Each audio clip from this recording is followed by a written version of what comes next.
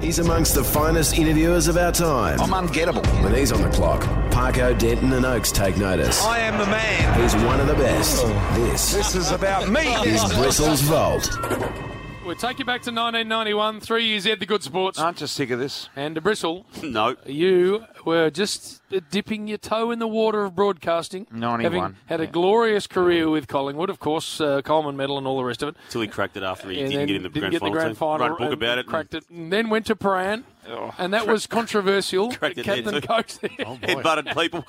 Got escorted off by horses and cops. That's it. And Get off, you've been kicked off. And Wide the rooms of the about to opposition say, put a coach. listening device into the opposition room. I was going to prove this story one day. Now, hang on, that's not quite... No, I've nearly got someone to go on record with that. Listening device. Yeah, into the coach's boxes. Oh, I love it. Anyway, so that was back in the same time as Pran, starting with 3 years Ed the Good Sports, on Brekkie. People should know, though, JB, that I didn't release this stuff. This was a clearing sale. My wife accidentally sold a box of tapes. She thought, this is rubbish, get rid of it. They were reel-to-reel stuff. You know, the ribbon Yes, sort of tape. I do. And she sold it. And Right. $15, and it's caused me all this grief. Well, what, just so that people know, what happened then is an anonymous person turned up at Triple M, Clarendon Street, with this box and said, I think the contents of this might be of interest to you. That's exactly what happened. And then It's fair to say it has been, Jim. our producer, Luke, the massive nose Tunnelcliffe, then got hold of me and said, you will not believe what we've been handed in this box. These are tapes of Brian's first foray into broadcasting. Anyway, there's the vault. We've had Nadia Comaneci. We've had George Foreman take 3 other calls during the interview. All the stuff we've Lee heard. Ree, Burrell. So what we're doing now is this is extraordinary. This is the captain's audition compilation from 1991. All the captains of the VFL clubs at the time came in to sing a song for Brian in the 3 years Ed the Good Sports studios. Yes. All of them. Can you believe this? No, Yeah. I can't. All in there for DJ Bristle. 8 of them. So let's have a listen. What does life hold for football's former greats? Can they follow the bouncing ball into musical immortality? Step aside, Springsteen. Stand back, Whispering Jack. Football's finest are strutting their stuff in Brian Taylor's Footy Auditions. Let's hear their song and give them the gong. Former Collingwood captain Ray Shaw, who never led a premiership team, but he's on a winner here in the studio with Danny Boy. Danny Boy, the pipes are calling.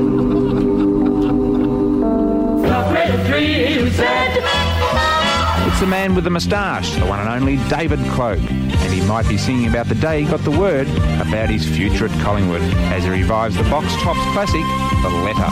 Give me a ticket for an aeroplane. Ain't got time to catch a fast train.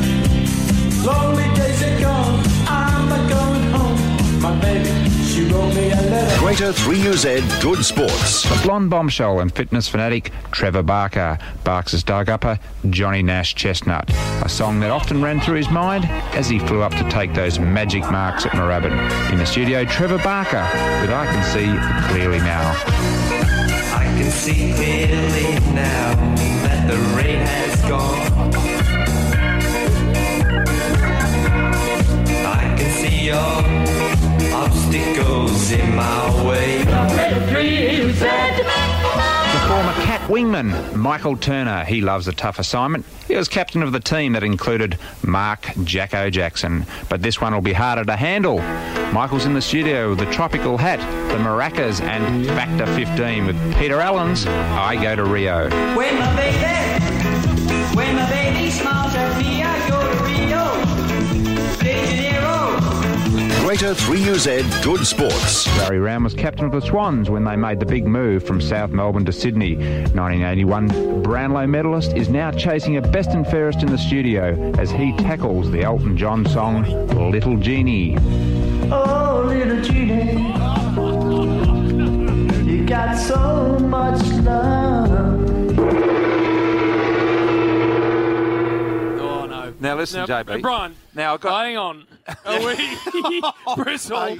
By the way, Now- I reckon Roundy and David Cloak, they actually could sing a little, those two. The rest of them were putrid. Now I've got something to Brian, Yeah. I'm hearing that we've got someone on No. the line. No, hang on. Someone has Bristle. I don't know whether I should say what I'm going to say During before the course of that, someone has rung in and he's on the line now to talk about what just went to air with the Vault. I can't believe you got all of those guys in to do that I know. for you. Well, just hang on, Brian, because we got him here. Who have we got on the line here, please? Secret caller, but I'm just going to ring up and say that Brian's an absolute fraud. He had nothing to do with that record at all, JB. Is this the great Michael Turner? It is Michael Turner, and what are you talking about, Turner? You had nothing to do with it, came Brian. into the You're a studios fraud. and You've sung always for me? been a fraud. You came into the studios and sung the song for me. I did come into the studios, but you were nowhere to be seen. So, Mick, are you saying that Brian put all of these songs to air and none of the performers were actually live in the studio? Well, I think it was a promo for Brian, but look, the records are real. I've got the record at home myself, and I must say, after listening to all that, I was the best singer on there. At least I had some rhythm. So, Bristle, you've put this segment to air. I was trying to... Trevor Barker in studio, Barry Round in studio, Ray Shaw, and none of them were Not actually one there. of them was there. As I was trying to tell you before, if you just let me finish, I've been trying to tell you for the last 10 minutes that I did edit this together. And there was a record, and the guys didn't actually come into the studio, even though When we you did do it introduced as live. Ray Shaw, you said he's never captained a premiership team, but he's on a winner here in the studio. Yeah. Hey, Mick, are you across this whole Vault series? Have you listened to any of the other ones of Brian back in the 3 years he had the Good Sports days? Look, he does push the truth a little bit, and he takes a lot of the glory himself. We all know that. But as you know, Brian's a good mate of mine, and I was listening to Triple M in the car, and I couldn't believe he's actually claiming some sort of right to that record, which is a legendary record. It's a little bit like David Bowie's Ziggy Stardust record at that level, and he's tried to take the credit. So I don't usually ring up, but I couldn't contain myself. So put him in his place.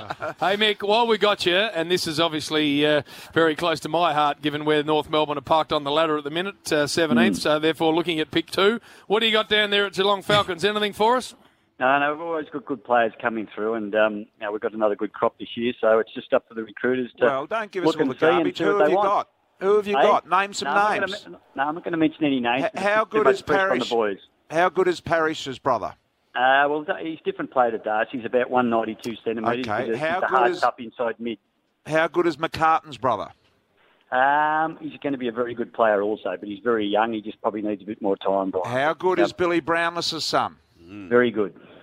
Very good. I think they're all going to play by the sounds of it. Oscar's only 17. He's got another year to go, but Oscar Brownless is showing all the good signs, and Geelong don't take any risks with father and son. So, from what he's shown this far, you'd think that he's a very good chance to be drafted. And, Mick, it's my understanding with Oscar that he's a little bit less close to the fence than his old man was. Would that be true?